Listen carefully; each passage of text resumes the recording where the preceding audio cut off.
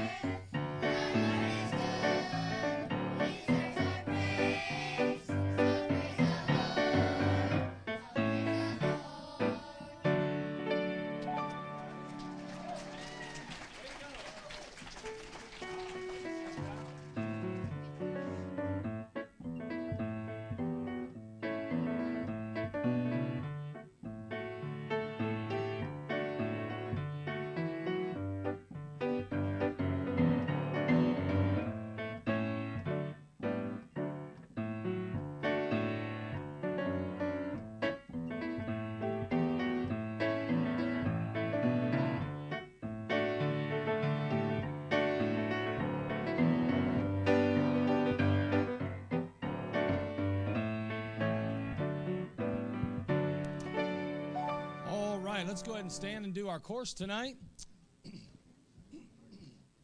He paid a debt he did not owe. I owed a debt I could not pay. I needed someone to wash my sin away.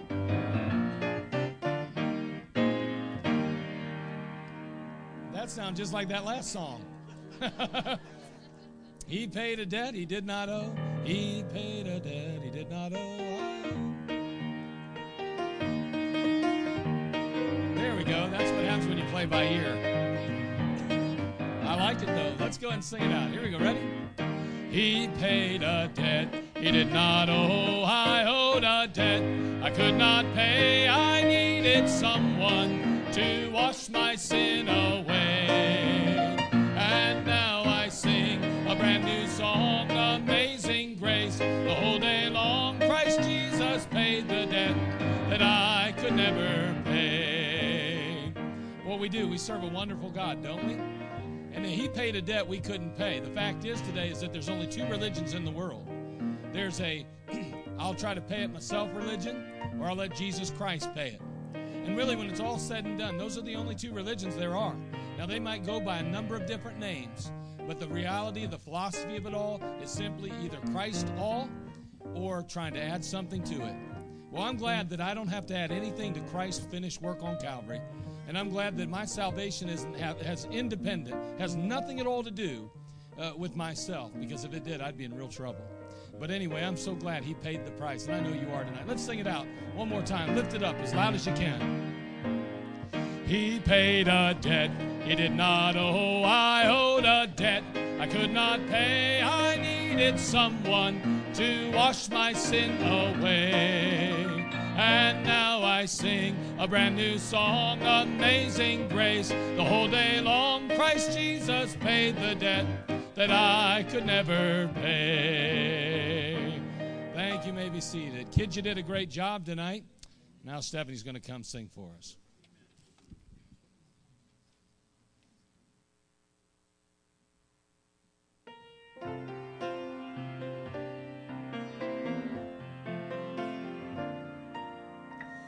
Lost in the darkness, I stumbled alone, far from the sunlight of day.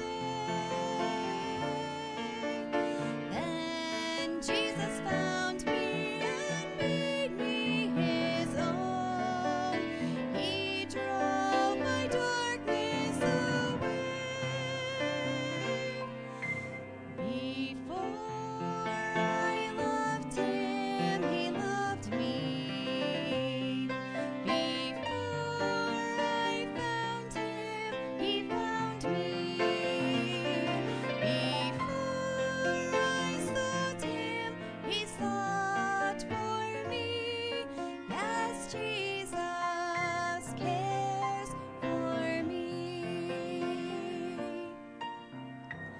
Chilled in the shadows, I wandered in sin, far from the warmth of the day. Then Jesus found me and changed me within, kindled his love in the night. Before I loved him, he loved me. Before I found him, he found me. Before I sought him, he sought for me. Yes, Jesus cares for me. Now in the sunlight I follow his word through every trial and test. He is my Savior and he is my Lord. Gladly I give him my best. Before I loved him, he loved me. Before I found him, he found me. Before I sought him, he sought for me. Yes, Jesus cares for me.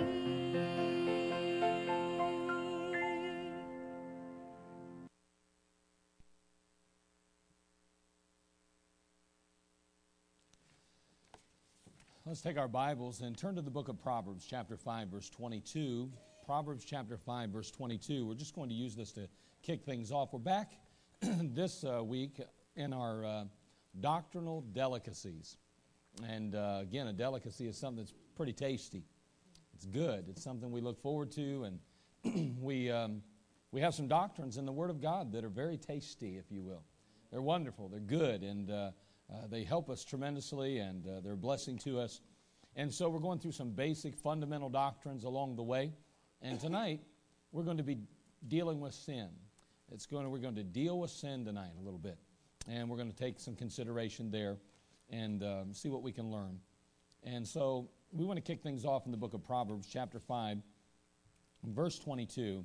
The Bible simply says, "His own iniquities shall take the wicked himself, and he shall be holden with the cords of his sins." His own iniquity shall take the wicked himself, and he shall be holden with the cords of his sin. If we had a piece of rope up here, we could tie my hands together right now, and those cords would bind me. They would hold me. And that's exactly what sin does. We sin and we bind ourselves. And the Bible's being very clear. It's very simple that, as it says here, his own iniquity shall take the wicked, and he shall be holden with the cords of his sin. The very things that I permit in my life, the very things I allow that go contrary to God's word, are the very things that will bind me, the very things that will enslave me. We think that sin is freedom, but sin is slavery. And it's important to keep that in mind. There is no in-between. When we reject Christ, we reject his word, we reject his laws, we reject his commandments, we choose to involve ourselves in lifestyles that are contrary to his word, we are literally being bound by our own sin. No one is binding us but ourselves. It's not Satan that has to get the blame for it. We take the blame for it. Where, as it says here in the passage, our own iniquity shall take the wicked himself, and he shall be holden with the cords of his sin. And boy, I'll tell you what, that's a sad state of affairs to see ourselves or others or those that we love bound by their sin. So we want to learn to deal with sin a little bit. We don't want to see ourselves, you and I tonight, bound by sin. So what are some steps or what are some things that we need to do? Well, we're going to ask some questions tonight, and we'll see if we can answer them, and we'll move quickly because we have a lot to cover in a very, very short time. we want to move along tonight. Boy, it seems so much later tonight, doesn't it? I got to go home for a little bit today, and I was working out in the yard doing a few things, and you say you're not supposed to work on Sunday. Well, I had to do something real quickly, and it wasn't really a lot of work, okay? But anyway, I was taking care of something, and I realized I looked at it, and I'm like, man, I got time. It's no big deal, but it's like getting dark already. And I'm like, man, it's only 5 o'clock, and I got to get out here soon, but boy, better wrap this thing up real quick because I'm going to be working in the dark soon. I don't like that. I don't know about you, but I like it staying light later. I wish we'd move the clocks forward 2 hours. But anyway, nonetheless, let's go ahead and ask some questions tonight about sin, and then we'll see what we can learn. Let's have a word of prayer first. Father in heaven, we come to you. We thank you for this time together. Lord, thank you for these that have gathered. We're just going to try to learn from your word tonight. Lord, there's not one of us that has all the answers. Lord, you do, though, and we're glad that you give us your word. Now, may we take that word and apply it to our lives. And, Father, may you just allow us, Father, to gain victory over sin and self and over Satan. Father, we'll thank you for that. Now, fill me with your Spirit, and, Lord, may you just, again, anoint every listening ear. And, Lord, may we hear with spiritual ears tonight. And, Lord, may you stand in my shoes. And, Father, may I be your mouthpiece tonight. Holy Spirit of God, nothing permanent or eternal can be accomplished if it's a mere man that speaks tonight. It has to be you and your Holy Spirit that drive home truth. Father, we just ask you to do just that tonight. In Christ's name we pray. Amen. Well, often we talk about what is sin, and you know, in our soul-winning classes, we just make it very simple. It's missing the mark. It's not measuring up to God's perfect standard. And the fact is that there's not a human being on earth that measures up to God's standard. And therefore, we're all sinners because we don't measure up. And it's not a matter of, you know, you do this and I do that, or, well, this one's bigger or this one's smaller, or, well, that one's a little bit of sin and this one's a lot of bit of sin, you know. It's simply we don't measure up to His standard. He's holy. He's perfect. He's righteous. And because we don't measure up, we fall short. And that's exactly what sin is. It's falling short. It's not measuring up. It's missing the mark. So where did this sin originate? Where did it originate? Well, in the universe, it originated with Satan. Take your Bible, if you would. Look over the book of Isaiah chapter 14. Isaiah chapter 14 tonight. In the universe, sin was introduced by Satan or with Satan. Isaiah chapter 14, beginning verse 12. How art thou fallen from heaven, O Lucifer, son of the morning? How art thou cut down to the ground, which did weaken the nation? For thou hast said in thine heart, I will ascend into heaven. I will exalt my throne above the stars of God. I will sit also upon the mount of the congregation in the sides of the north. I will ascend above the heights of the clouds. I will be like the Most High. Yet thou shalt be brought down to hell, to the sides of the pit.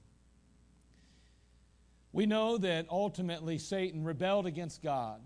Many believe that Satan was probably fourth in line, if you will. There was the Trinity and then Lucifer. And he was the anointed cherub that covereth. And so he had a very high place, at least, in God's economy. But he, in his pride, his arrogance, himself, chose to try to elevate himself to the position of God. And is that not what he tempted Eve with? Isn't that what he tempted Adam with? You'll be like gods, he said. And they took the fruit and they ate of the fruit. Because within man, like Satan their father, there is a desire to be God. And the reality is if we're not careful, even as believers, that old nature, that Adamic nature, that part of us that is lost and sinful, will seek to elevate ourselves in the sight of others and even to the place of God. Sin was introduced into the universe with Satan himself. But on earth, sin was introduced with Adam. It originated with Adam and Eve. Of course, we could take the time to turn to Genesis chapter 2, and we could see again how Satan tempted Eve, and ultimately Eve received or took of the apple, or I say apple, it was fruit really, we don't know. I wouldn't be surprised if it was grapes personally, but nonetheless, it doesn't really matter. I have some reasons for that, but nonetheless, it doesn't matter what it was. Either way, she ate of the forbidden fruit in the garden. And then she offers to her husband, and he takes and receives of it as well. Sin enters into the earth, into the world in which we live. Interesting truth, the Bible says that, wherefore as by one man sin entered into the world, and death by sin. When sin entered the world, death entered the world. This whole thing about, there were dinosaurs and a whole generation of creatures prior to man and prior to Adam and Eve, or prior to the creation of mankind, is ludicrous. It's unscriptural, it's unbiblical, it's ungodly. Because death came with sin. Therefore, nothing died till Adam sinned. Therefore, there were human beings on the earth before death entered the world. That means that dinosaurs obviously then roamed with man. Right. Amen. If indeed there were dinosaurs, and there sure seems to be a lot of proof of them, then they literally walked with mankind at one point prior to the flood. There's evidence of them after the flood even. If you could go to the Congo, down deep in Africa, you might be surprised the kind of beast or the kind of animals, creatures that you might run into. Offspring of ancient, so-called prehistoric dinosaurs. I personally think the Loch Ness Monster. You never know, right? You're just really deep in that lake. I don't know. But listen, I'm confident. I believe with all my heart that dinosaurs and man walk together. I think there's scientific evidence even that points to that. We try to make things so complicated. If God can stuff the whole world in an ark, He certainly could provide safety for mankind amongst dinosaurs. Now, you can believe whatever you want. But if you believe dinosaurs lived 250 million years ago, you're teetering on evolution. And I don't believe in evolution because God's Word does not support it. Now, sin was passed down then from that point to man, to the next man and the next man, generation to generation through the sin of Adam. And of course, that's where sin originated, that's where sin continued. Now, as a Christian saved from sin, why is it that we find ourselves sinning then? We're saved from sin. We're saved by the blood of Jesus Christ. Why is it that we war so much with this thing called sin? Well, take your Bible, look over at 2 Corinthians chapter 1, verse 10.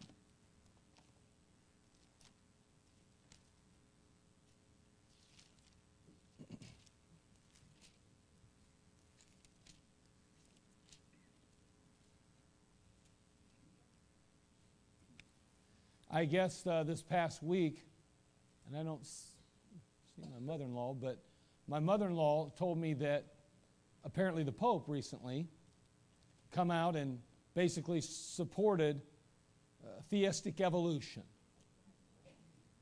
Basically what that is that he stated basically that God got things moving and then time took over. So a Big Bang may not have taken over or happened unless God started the Big Bang. See, God started it all, created it all, boom, and then over time, evolutionary processes brought about what we have today. Why would He do that? Because, see, we as believers, if we're not careful, instead of functioning and operating by faith in the Word of God, we want to somehow appeal to the world and appear to be intellectually their equals. See, they look at us as being Neanderthals. You simply believe a Bible? You believe in a creator? You believe in God? And I want to say, you believe in a big bang? I mean, what takes more faith? And all I'm saying is, even the Pope now has allowed himself to fall prey to that philosophy or mentality or that ideology that if you want to maintain credibility among the world, then you're going to have to embrace some of their belief system or somehow make the Bible fit science, so-called. So-called. I haven't met one scientist who can prove scientifically that there was a Big Bang.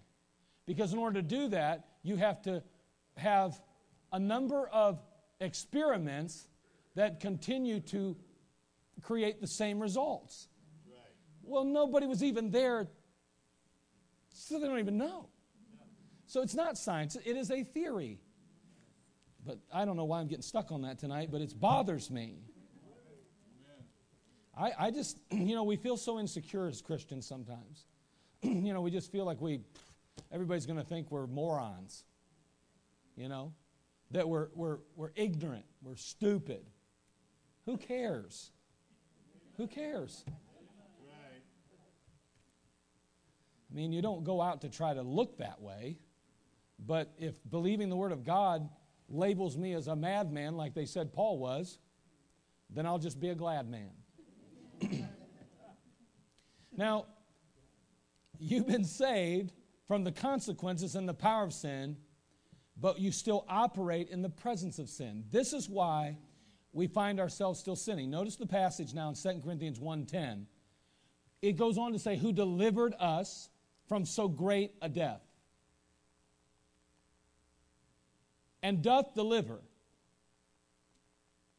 in whom we trust that he will yet deliver us. Notice what's going on here.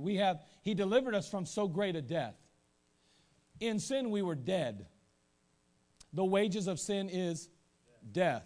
And as a result, he has delivered us as a result of Calvary, as a result of our personal faith and trust in his Son, Jesus. We are delivered from death. So great a death even. And doth deliver. He gives us victory and deliverance in this life. But notice, he goes on to say, and will yet deliver us from the very presence of sin. We're delivered from the penalty of sin, death. We're delivered from the power of sin in our daily life if we'll yield and surrender to the Spirit of God. And we will one day be delivered from the very presence of sin. Isn't that an amazing truth? So why is it I continue to find myself sinning? Because you are surrounded with sinners and you are surrounded with sin. It's all around us. It's a constant battle. It's a struggle. The flesh is the element in the Christian life that yields to sin. Take your Bible, look at Romans chapter 7. The Apostle Paul is writing to the church at Rome. Notice what he says. And if you ask any theologian, you ask any Bible scholar, you ask any Christian that's read their Bible through at least once, they're going to say, well, Paul seemed to be a pretty solid Christian. But notice what even the Apostle Paul has to say here. In Romans chapter 7, I got to get there myself. I'm running behind schedule tonight. Chapter 7, verse 18.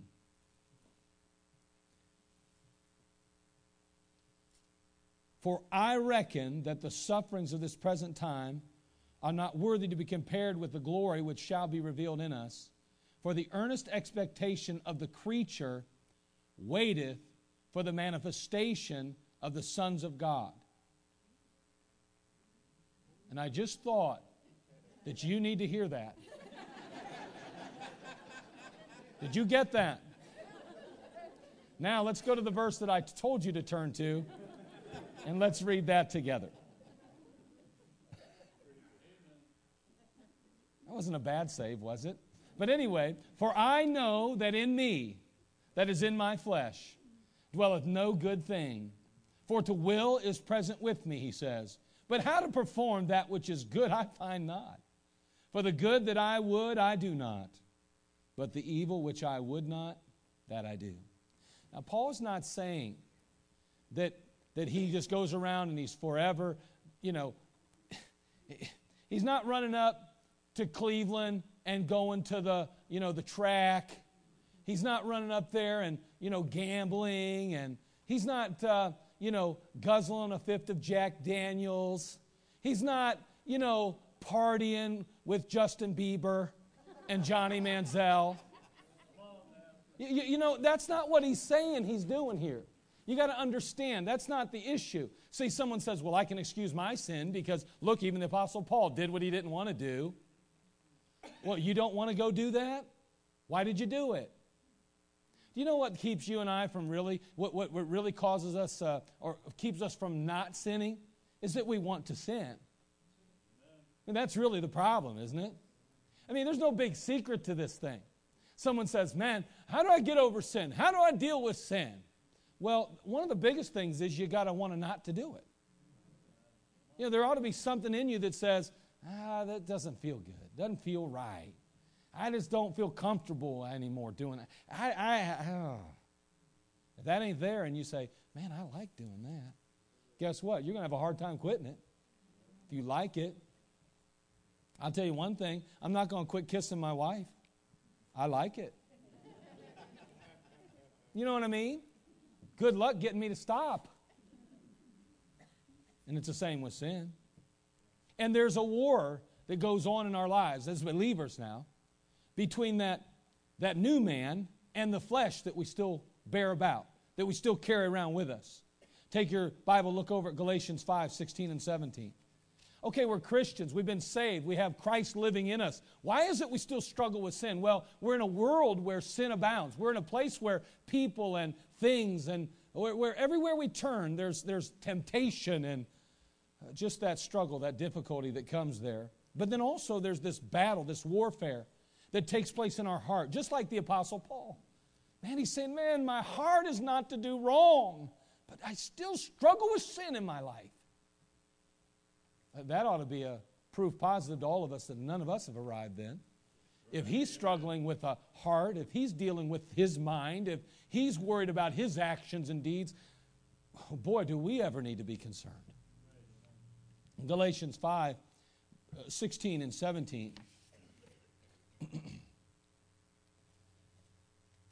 This I say then, walk in the Spirit, and ye shall not fulfill the lust of the flesh.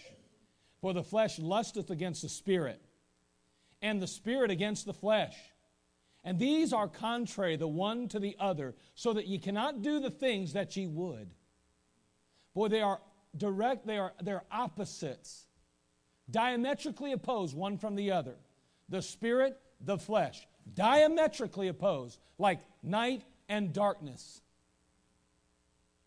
Diametrically opposed.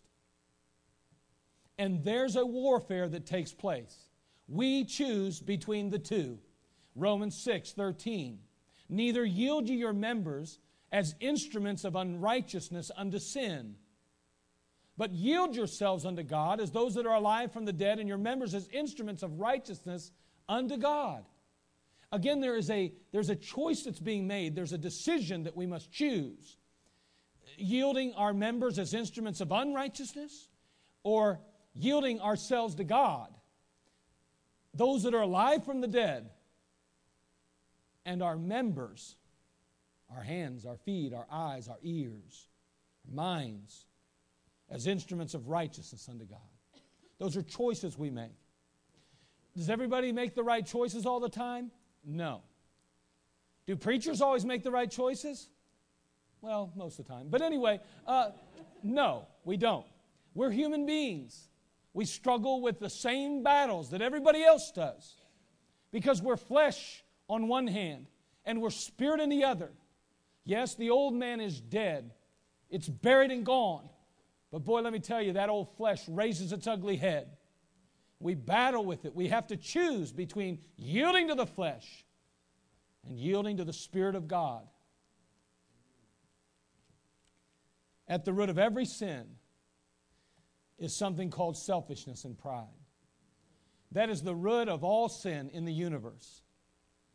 That is where Satan's sin came from, his pride, his arrogance, his selfishness. And that's where every single child of God, every single, should I say, creation of God struggles, is with pride and selfishness. And unfortunately, even every child of God deals with it every day of their life, every moment of their life. I mean, the fact that you walked in the door today and chose to sit in the particular seat you sat in is proof positive that you had yourself at the top of the list. Would you please move over so that folks coming in late could sit on the ends? I like this seat. That's selfishness. That's self. Wanting what's best for self, not putting others ahead of you. You say it has nothing to do with that. Yes, it does. It absolutely does. I mean, let's face it, we do what we want normally because it's what we want, not because it's in the best interest of someone else. It's in our best interest. And someone says, well, you're getting a little nitpicky. No, remember, when we're talking about God, we're talking about a perfect being. And therefore, we're to measure up to His holiness and righteousness. We have lowered the standard so low. We've adjusted it for our humanity. And sadly enough, for us to even discuss certain issues, it becomes very uncomfortable. Because it's become so common for us, we think someone's a fanatical, a nutcase, to think that something small, minute, so insignificant to us would be so important. But it is to God.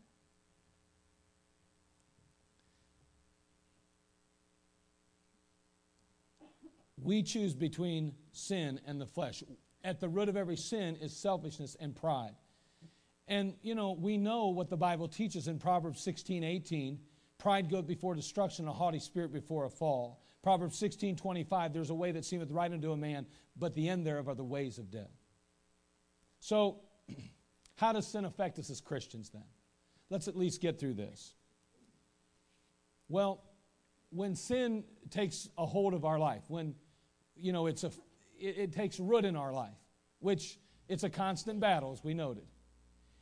There's going to be some consequences. There are going to be some effects. Number one, it's going to keep your prayers from being answered. Sin will keep our prayers from being answered. Now, look, if you will, at Psalm chapter 66, verse 18.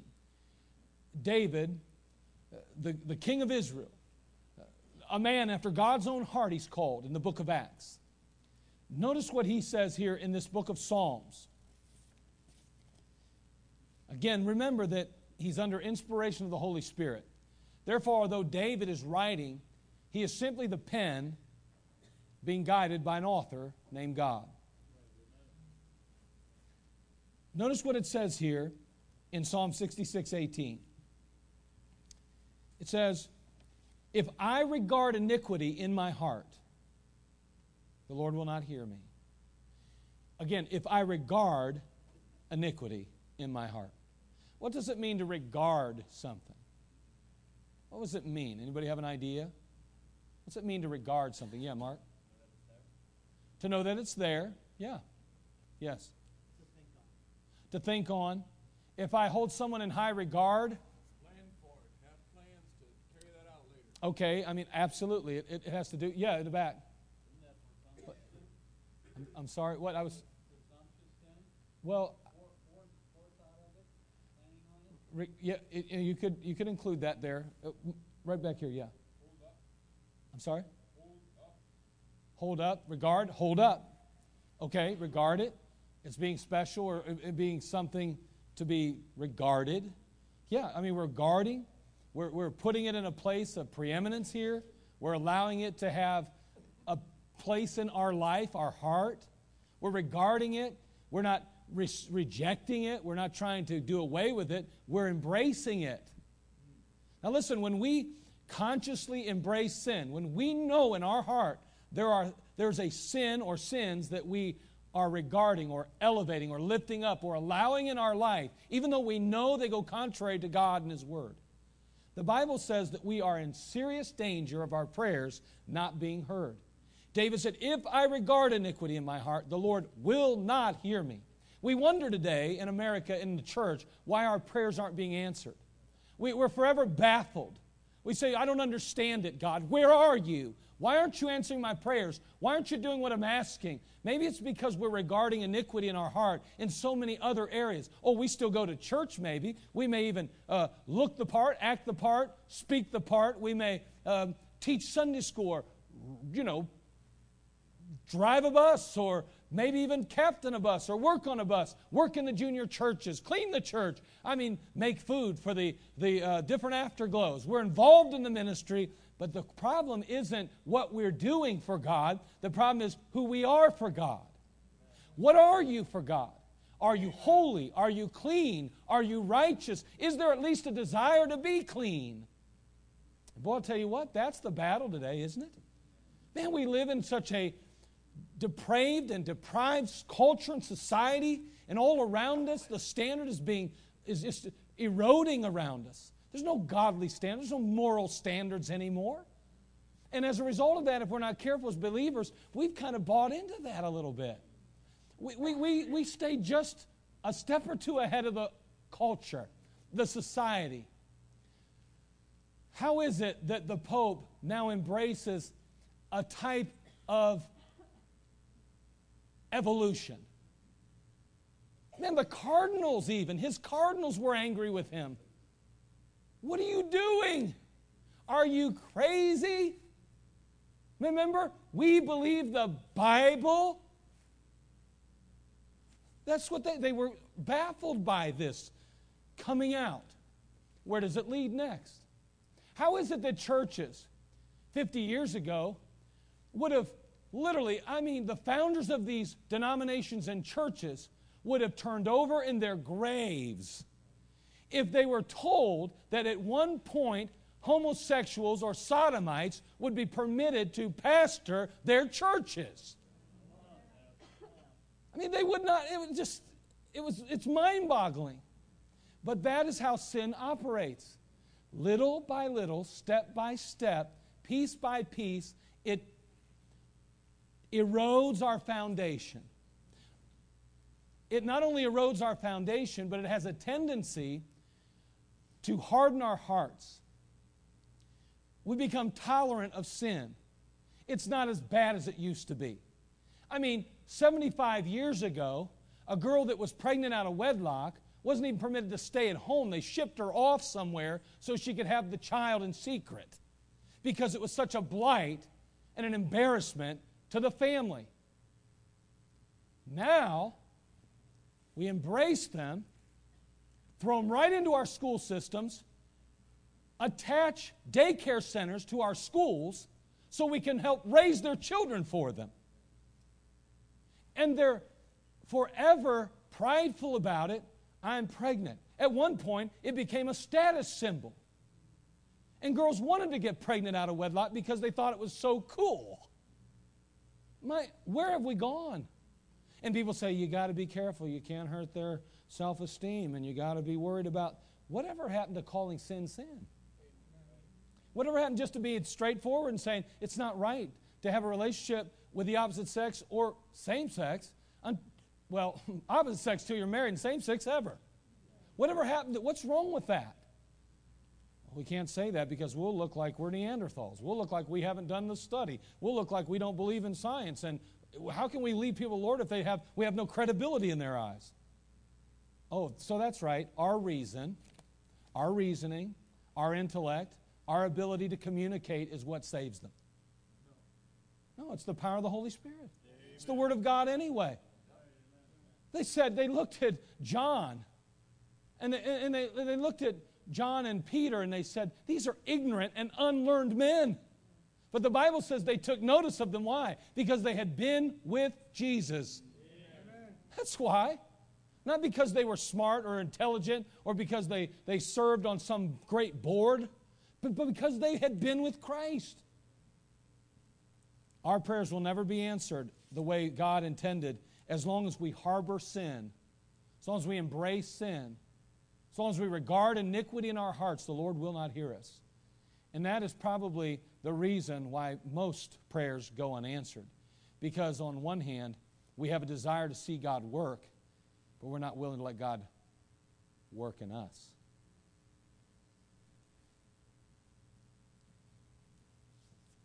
Our prayers will not be answered. That's a problem. But not only will our sins keep our prayers from being answered, they'll bring chastening in our life. Look, if you would, at Hebrews chapter 6. We're going to hurry here. I have a few more to go, and we're going to close this down. Hebrews chapter 12. Hebrews 12. I don't know what you guys are listening to.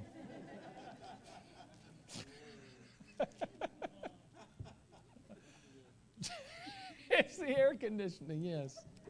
Yes, it's giving us brain freeze.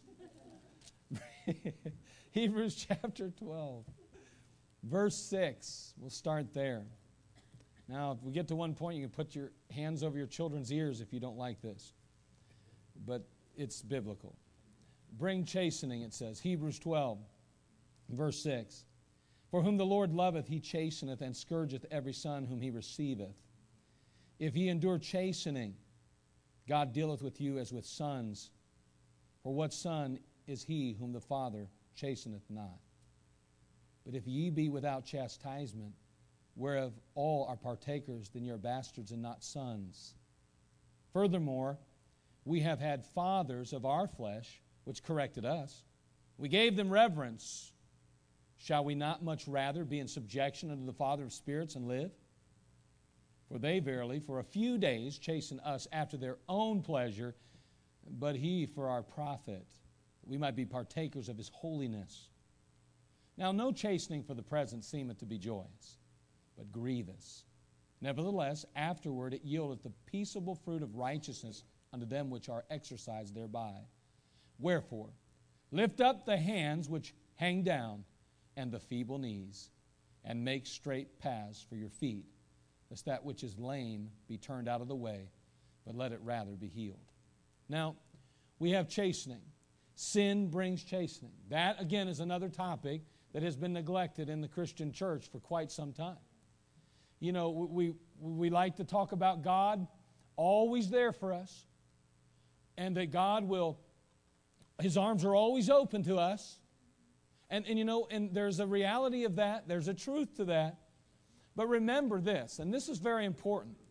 If you recall the story of the prodigal son, it was not till the prodigal son humbled himself that the father invited him back. Now, he came running back to Daddy, but Daddy met him on the road. It wasn't until he saw his broken heart and his humble spirit and his repentant heart that he finally said, all right, kill the fatted calf. He's finally returned. We live in a church culture even, where when someone's child is living in sin and the parent doesn't embrace that sin and sinner, others in the church go, I thought you're supposed to be their parent. I thought you, okay, who's supposed to take care of them anyway? Well, you expect society to take care of them? They're derelict, they're drug addicts, they're drunkards. Hey, if somebody's going to have to live somewhere, they might as well live in your home. Hey, not in mine, Buster. No. I'll give them help when they show a heart of repentance. As long as they want to keep using their money for drugs, they want to continue to live in their lifestyle, they're going to do that on their own. I won't help them with that. And you know what? The father, when the prodigal son came back, hey, that son had lived a very wicked lifestyle. But the father permitted him back in the home because his son had repented of his sin. He didn't invite him back till he had already changed his heart toward sin and toward his father. And you know what? That's what God's looking for from us. He wants us to change our attitude toward sin and toward him. That's what he's seeking. God is not in heaven waiting with a baseball bat to knock our heads off. That's not how God functions and operates. However, when we are in sin and we choose to sin and we regard sin in our heart and we allow it to rule and reign in our life and we choose to sin, then God is obligated as a loving Father to chasten us in order to bend our knee and to humble our heart so we can be brought back into fellowship with Him again. Because God knows there's no fellowship with a heart that's hard and unrepentant. How can two walk together except they be agreed? And unfortunately, in our world, we're being told that it doesn't matter whether you agree. Agree to disagree and just continue to go along like nothing's wrong. Let me tell you something. That doesn't work well. We can pretend that it does, and we can try to talk ourselves into believing that somebody might be right because they have a PhD in front of their name, and maybe they know more than I know, but biblically and scripturally, you can't get along with somebody who is diametrically opposed to your belief system. You're going to have a real hard time. Oh, you might be able to be cordial and kind and nice, but boy, to walk hand in hand and arm with them, that's an impossibility according to the Bible. Not if you really are who you claim to be. I mean, if you hate sin and they love it, there is no way you can possibly walk arm in arm and be best of buddies. It's impossible. Well, we don't talk that stuff much today.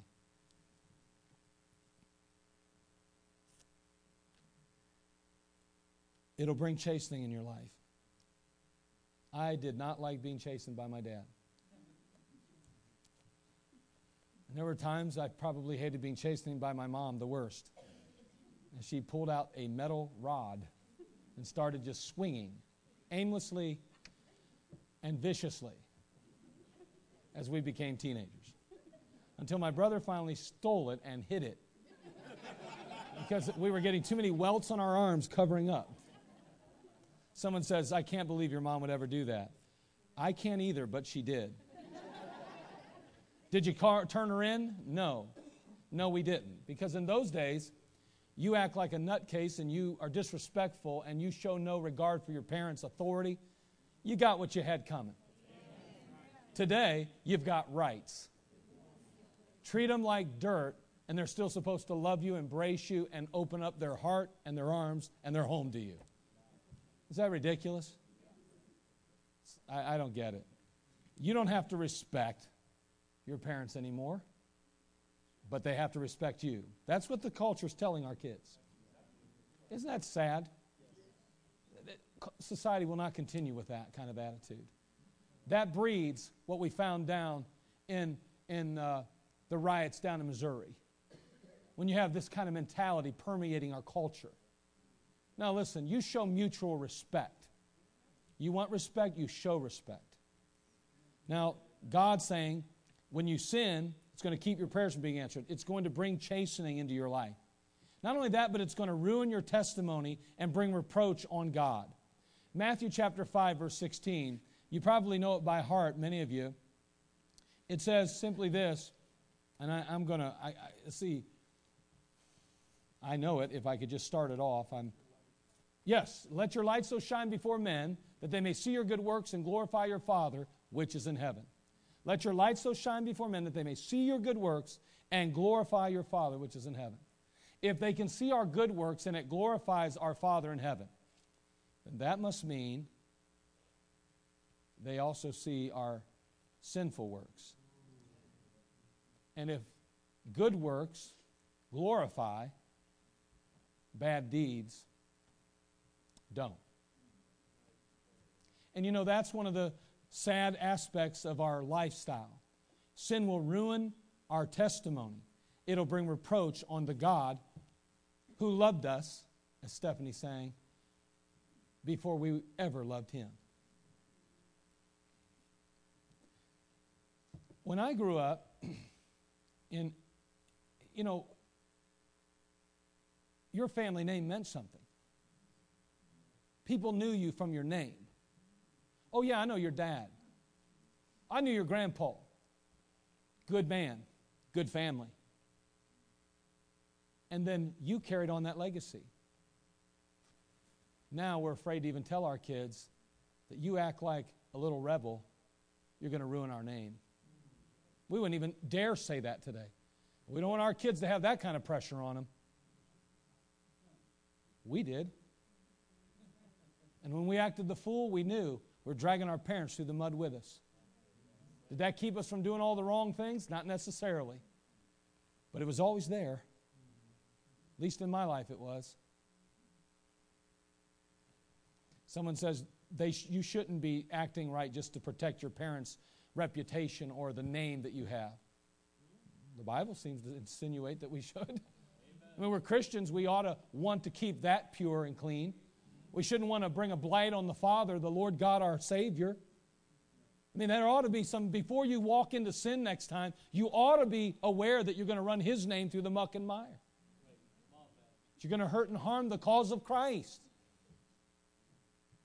We all ought to keep that in mind. Number 4, sin will keep you from receiving God's blessings. Again, we live in a world now of entitlement. You're entitled to this and you're entitled to that, and you get this and you get that, no matter what you do, no matter how you live, no matter what choices you make. But when it comes to God and His economy, as children of God, there is a price to pay. There are consequences for our actions or lack thereof. In the book of Psalm, chapter 5, verse 12, we read, and I'm losing my verses here. They're not marked too well. I mean, they're perfectly fine right here, but I'm having a hard time finding them. Oh, there it is. I'm on the wrong section. For thou, Lord, wilt bless the righteous. With favor wilt thou compass him as with a shield. For thou, Lord, wilt bless the righteous. With favor wilt thou compass him as with a shield. God wants to bless us, and He wants to pour His favor on us. But you know, we have to be willing to comply with His demands. My relationship with my children is what it is today because they comply with my demands. It's not me that keeps it all together. It's really them. I have a great desire to have a fellowship with my children. But because my children choose or have chosen through the years to say, yes, sir, no, sir, yes, ma'am, no, ma'am, yes, what you say is okay with me, our relationship is very good. But if they would choose to disregard my rules or disregarded my the things I put in place for them, then we'd have had nothing but conflict. Our relationship would not be what it is today. And you know, that's the danger. That we decide what kind of relationship we have with God. He wants a good relationship with us. That's His heart, His goal, His desire, His longing. It's up to us where that falls and how that ends up. And God says, boy, I want to give you the best I got. But you're going to have to meet me where I want you. Here's where I want you when I hand it to you. Now, God blesses us when we don't deserve it. You and I both know that. We know that. I mean, we don't deserve anything good. But we also have to be careful that we don't become Christians that feel entitled to something. Amen. That's all. Right. Yeah. Because God doesn't owe us anything, we need to be very aware of the fact we ought to be very grateful and show our gratitude by obeying God, living for God, and allowing His hands to be free to bless us. And finally, let me close with this. Number 5, our sins will sever our sweet fellowship with God. They'll steal our joy. The sin will steal our joy. Oh, we're still saved, but sin will stand as a barrier between us and God while we are in this flesh. We have to be so careful. James chapter 4, verse 8. Draw nigh to God, and He will draw nigh to you.